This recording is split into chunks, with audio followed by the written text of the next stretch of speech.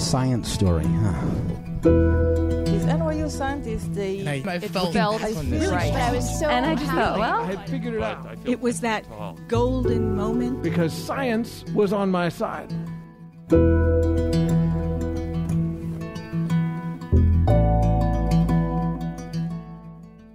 Hey everybody, welcome to the Story Collider, where we bring you true personal stories about science. I am your host, Erin Barker, and this week we're presenting stories about moms of science. This one hits home for me. My mom is a mathematician and an engineer. My sister told me recently that my mom asked her why I was always texting her less than 3. And I realized that I've been texting my mom hearts for literally years, and this whole time she's been reading them as math, which, incidentally kind of feels like a metaphor for our whole relationship. But I'm going to save that for my therapist for now. Let's hear from some other moms of science. Our first story is from Heather Williams. It was recorded in October 2018 at Pie and Ale in Manchester, UK. The show was presented as part of the Manchester Science Festival and in partnership with Science Girl.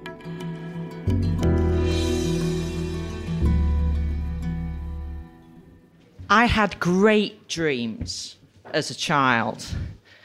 I rode bareback on horses with my hair flying in the wind. I shot arrows with Robin Hood-like accuracy. I slayed dragons with broadswords. I kneecapped my opponents with a quarterstaff. Being rescued by a Prince Charming and getting married in a big fluffy white dress and living happily ever after never really featured. But I always wanted someone, really. I guess we all want to be loved. I mean, who doesn't? And I thought that, when I met that person, then I would probably want to have children of my own with him. But in the meantime, I got on and worked and studied and hung out with my friends and worked and studied some more. And by the time I met the father of my children, I was halfway through my second physics degree. By the time we got married, I was starting my third. I was quite young back then, 23. But as a Christian, getting young is quite normal. Having children in your 20s is quite normal. And I was surrounded by children at church, and they terrified me.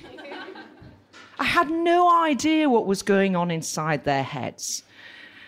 They could go from being delighted to heartbroken in a second. So I thought I'd better get used to being around these kids a bit more if I was going to think about having babies of my own.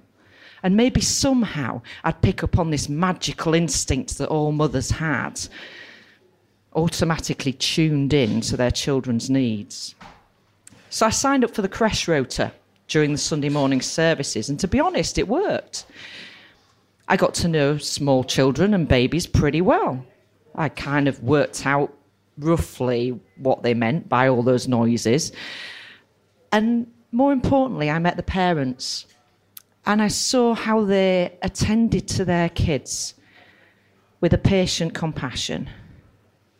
I saw them stand at the back of the room and watch their children playing, waiting for them to turn round and realise that mummy or daddy was in the room. I saw them sweep them up with a hug and a kiss in greeting. I saw them stoically charge into a room and take control of a tantruming toddler or deal with a rather unpleasant nappy change.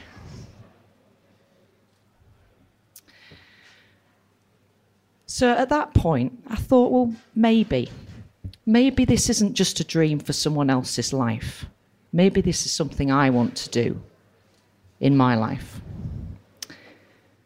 I was 28, having just finished my PhD, starting my first job, having signed a permanent contract as a medical physicist at Manchester Royal Infirmary, when we swapped the contraceptive pill for folic acid and decided to actively seek pregnancy rather than actively avoid it.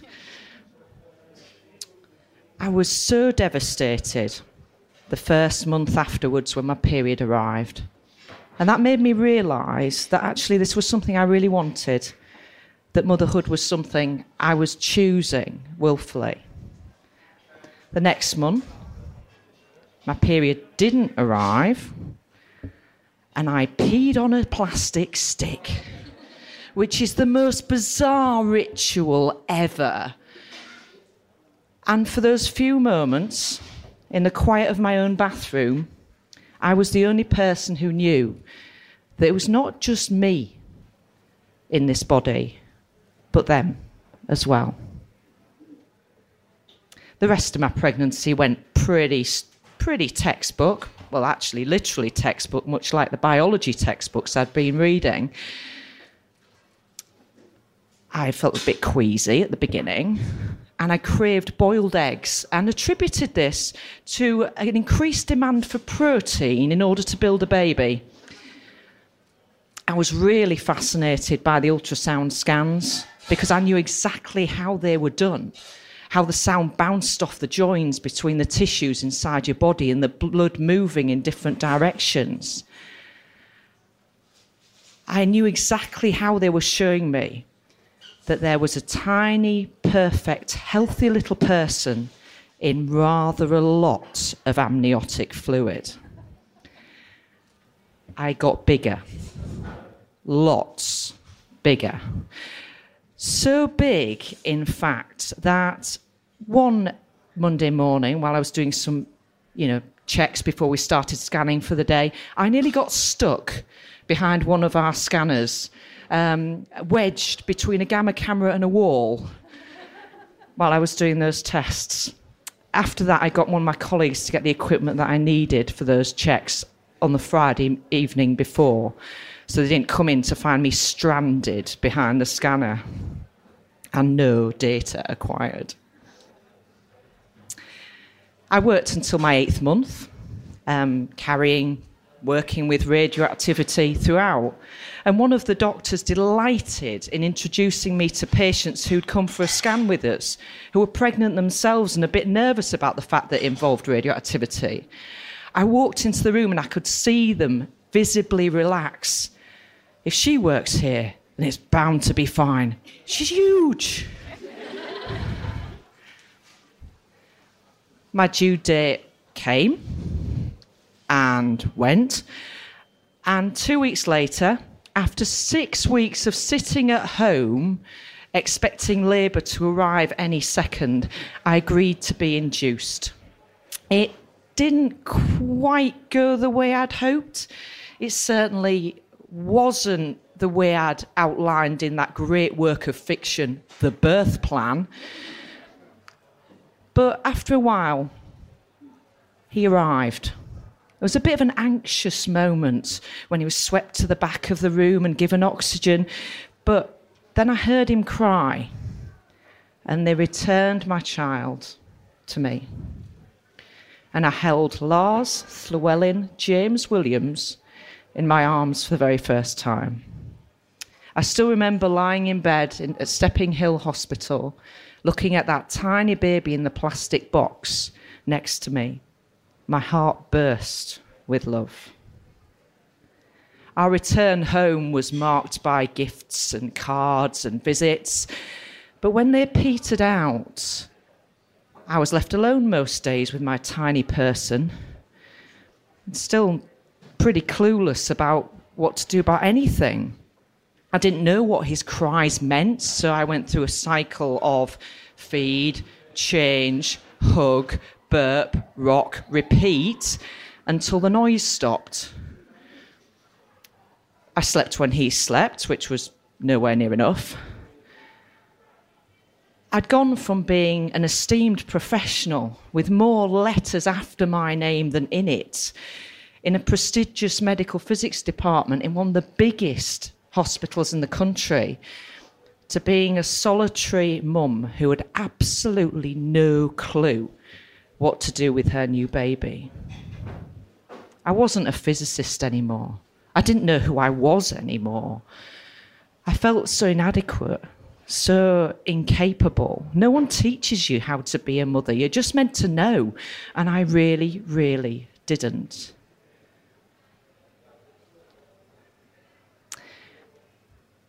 I didn't really know any mothers in my local area. And I remember going to mother and baby groups, and they would all sit in their little cliques with their own friends. And if I managed to get in on a conversation, it would kind of clam up a bit when they asked me, what did you do at work before you went on maternity leave? Well, I was a physicist.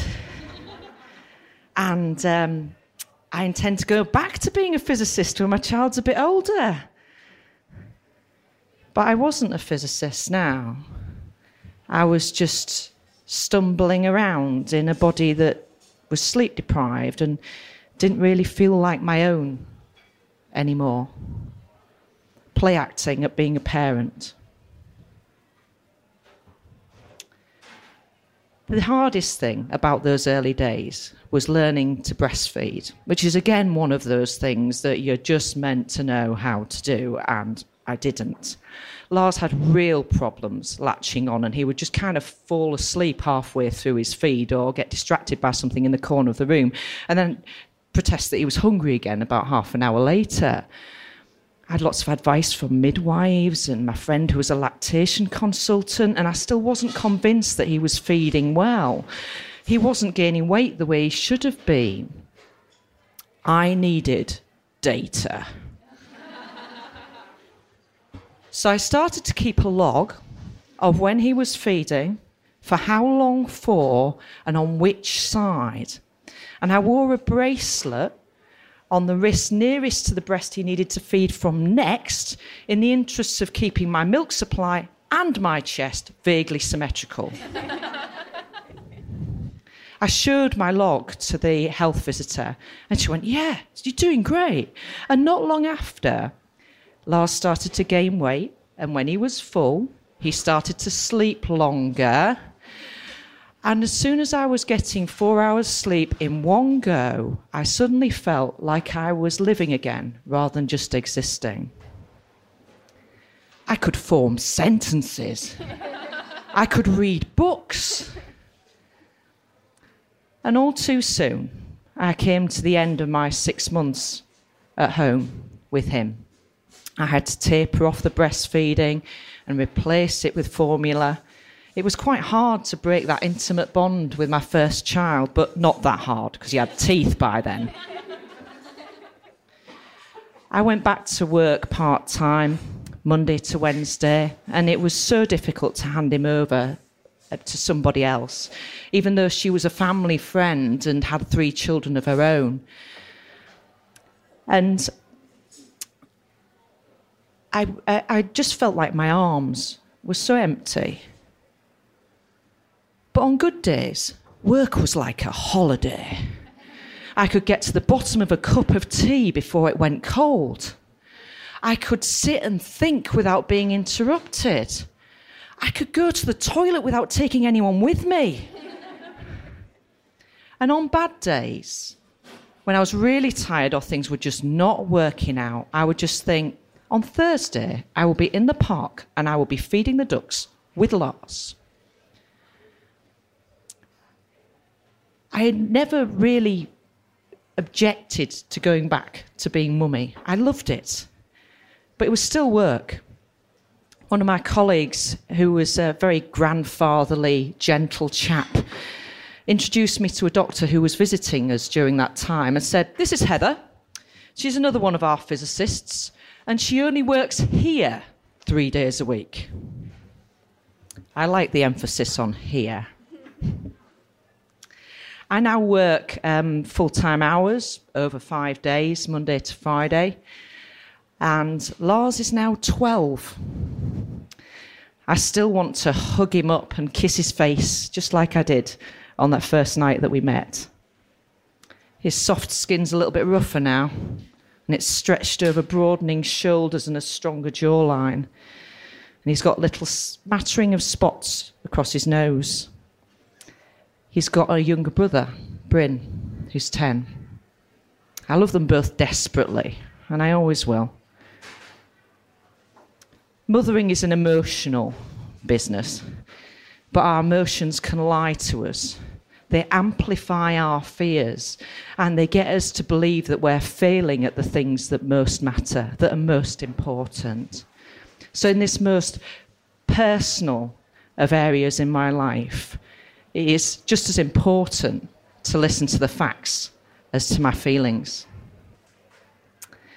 I'm trained as a physicist. I'm trained to step outside a situation, to take it apart into its component units, and to analyse the relationship between those parts with logic, with a rational analysis. And sometimes I need to apply that to my parenting as well. Say and ask, what are my children's needs, and are they being met? And to look for the data that shows me that actually I'm doing a pretty good job of this multifaceted and lifelong adventure.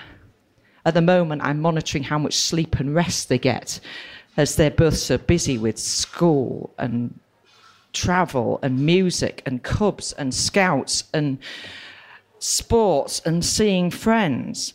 Fortunately, they provide me with very reliable feedback on their levels of fatigue. Lars becomes super cranky, and Bryn becomes increasingly tearful. I lost my identity as a scientist when I became a stay-at-home mum with a screaming infant, but I also learned that children are not projects I can manage. And actually, we're all a lot happier when I respond to their needs and to mine, rather than just ploughing ahead with a plan regardless. In doing so, I've become more fully a scientist, more fully a mother, and more completely myself as I put the two together.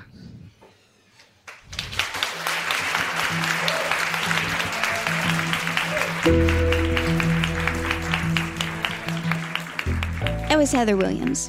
Heather is a principal medical physicist at the Christie Hospital in Manchester, UK.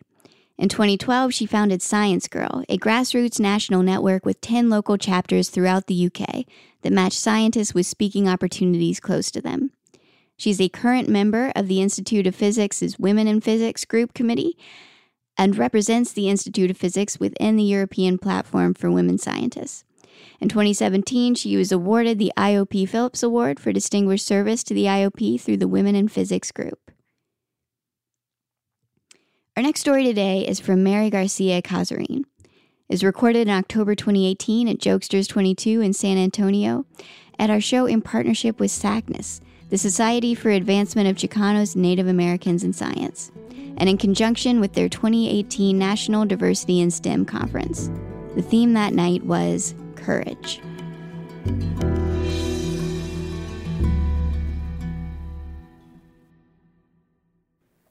It was March 2012, a few years ago. I was a postdoc, just a regular postdoc, dissecting muscles every day from rats, from their legs, from their eyes, looking at glucose metabolism, muscle metabolism. It was just a regular day in the lab, mentoring students, doing experiments. At about 6:30 p.m., I went to my exercise class, as I did every day. That was my way to relieve stress. I couldn't stop thinking about the possibility of me being pregnant. And I didn't know why. I had no symptoms, but I felt I needed to know. After my exercise class, I drove home, and on the way home, I stopped at a grocery store called Kroger. I went to the aisle where you see all these pregnancy tests, which, by the way, there are like hundreds of them. And I went for the most expensive one because the more expensive, the more accurate, right? So I rushed home. When you have a pregnancy test in your hand, you rush home.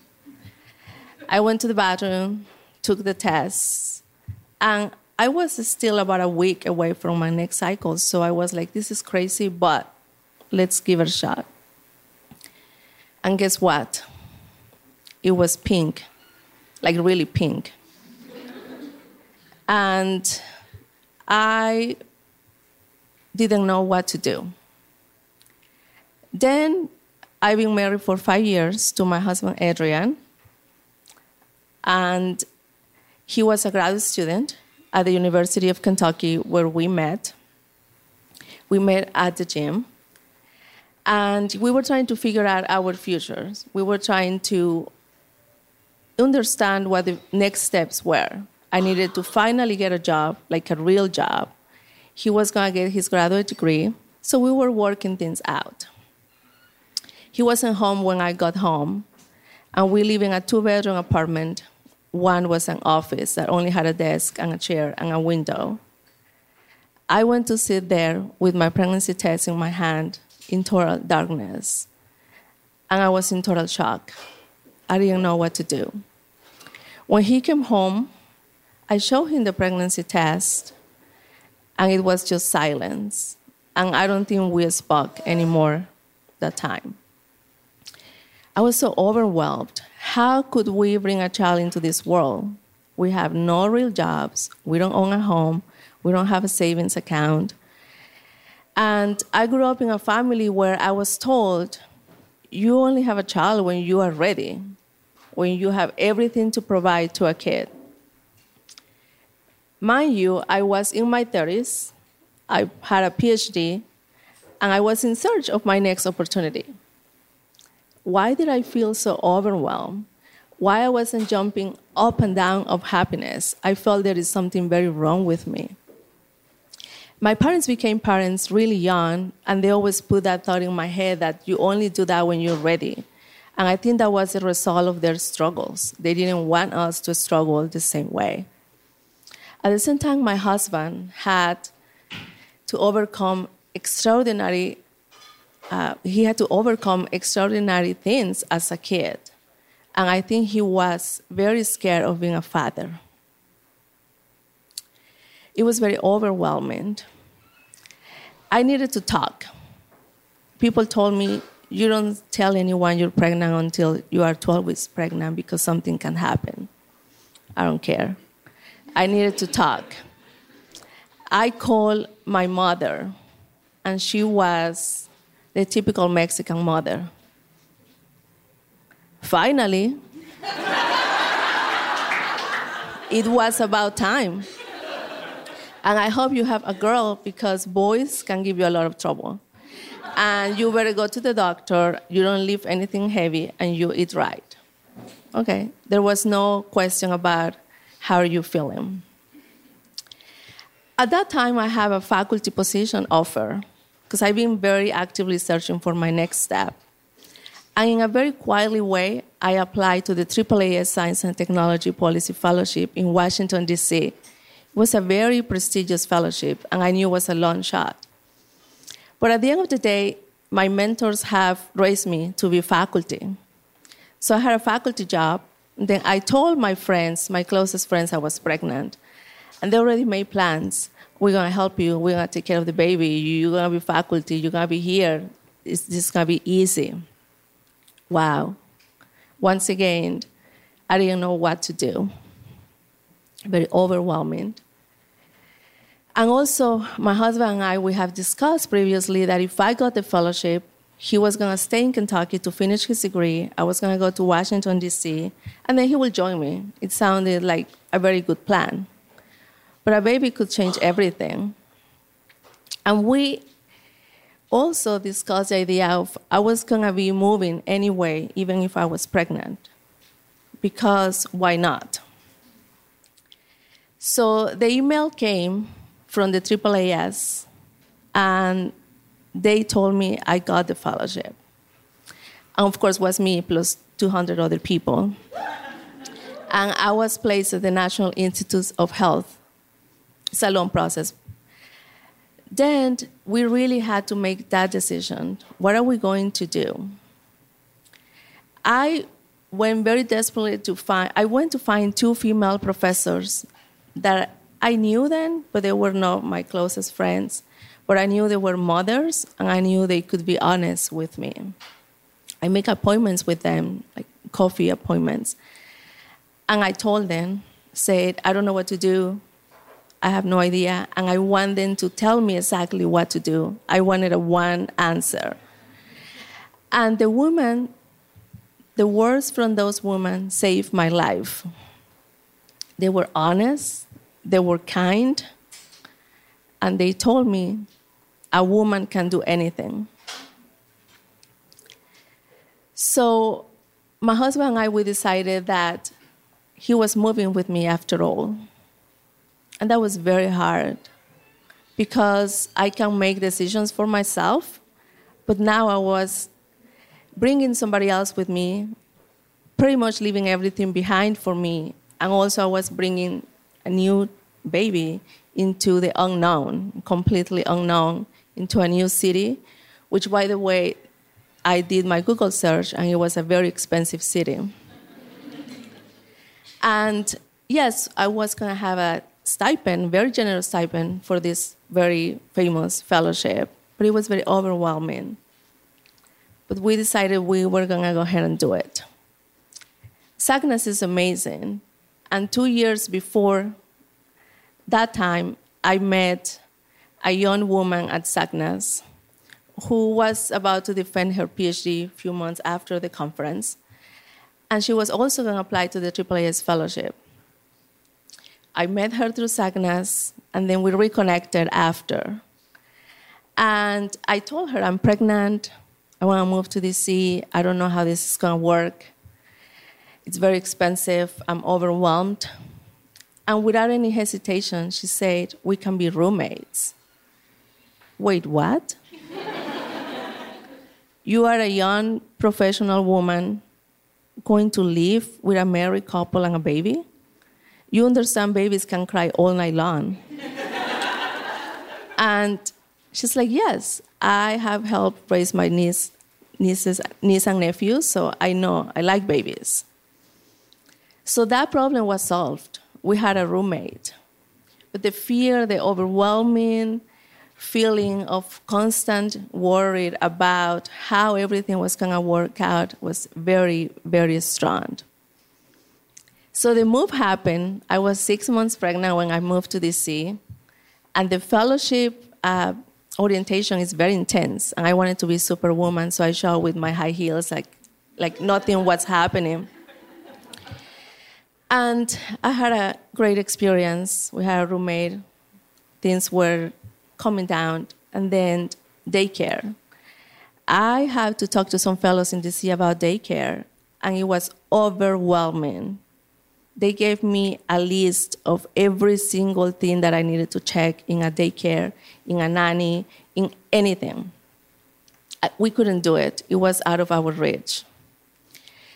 I went to the laundry room in our apartment complex, and I saw a handwritten note, honestly not very well written, about somebody offering their services.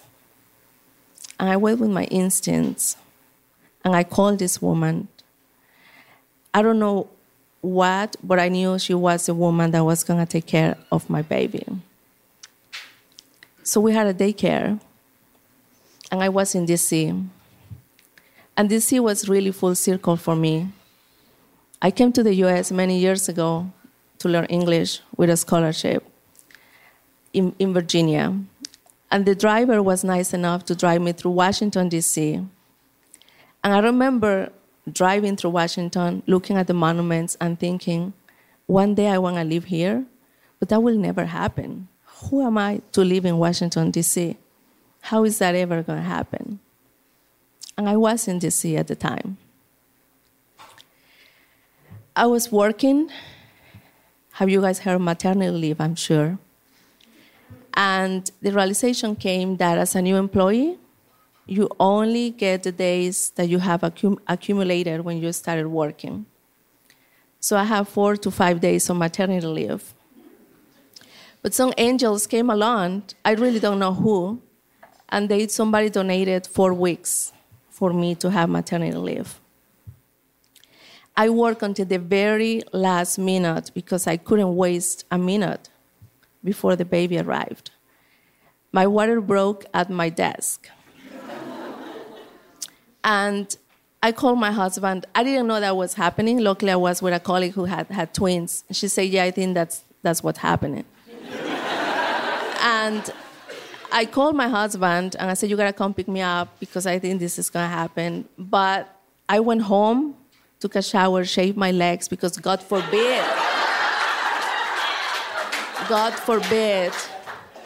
And I have packed a little suitcase with my color-coordinated headband and gown for the delivery. And after so many hours in labor, so many, a C-section came, and a little baby was born. Her name is Adriana, who I adore.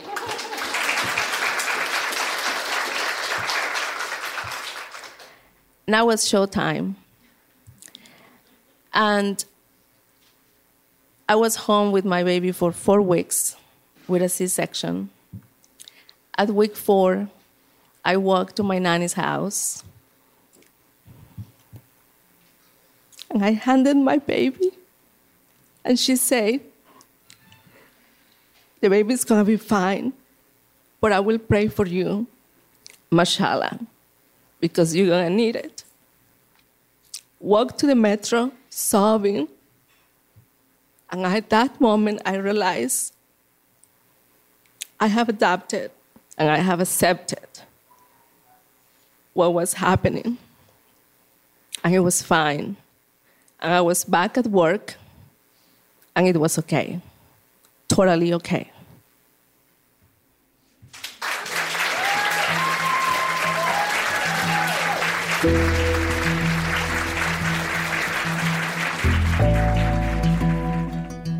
That was Mary Garcia Cazarin.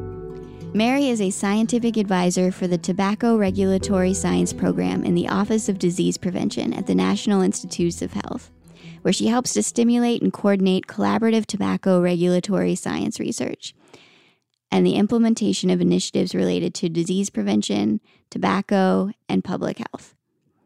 As you heard, she was previously a AAAS Science and Technology Policy Fellow in the Office of Dietary Supplements. She is an alumna of the Linton Poudry Sackness Leadership Institute and the Advanced Leadership Institute, as well as a former Sackness board member. Story Collider is grateful for the support of the Tiffany & Co. Foundation and of Science Sandbox, a Simons Foundation initiative dedicated to engaging everyone with the process of science. The Story Collider is led by me, Artistic Director Erin Barker, as well as Executive Director Liz Neely, with help from Deputy Director Nissa Greenberg, Operations Support Manager Lindsay Cooper, and the rest of our amazing team. Stories featured in today's podcast were from shows produced by Fiona Calvert, Liz Neely, Toria Stafford, and me, Erin Barker. This podcast is produced by Senior Podcast Editor Zoe Saunders, with help from Gwen Hogan. The theme music is by Ghost. Special thanks to The Pie and Ale and Jokesters22 for hosting these shows, and to moms everywhere. I less than 3 you. Thanks for listening.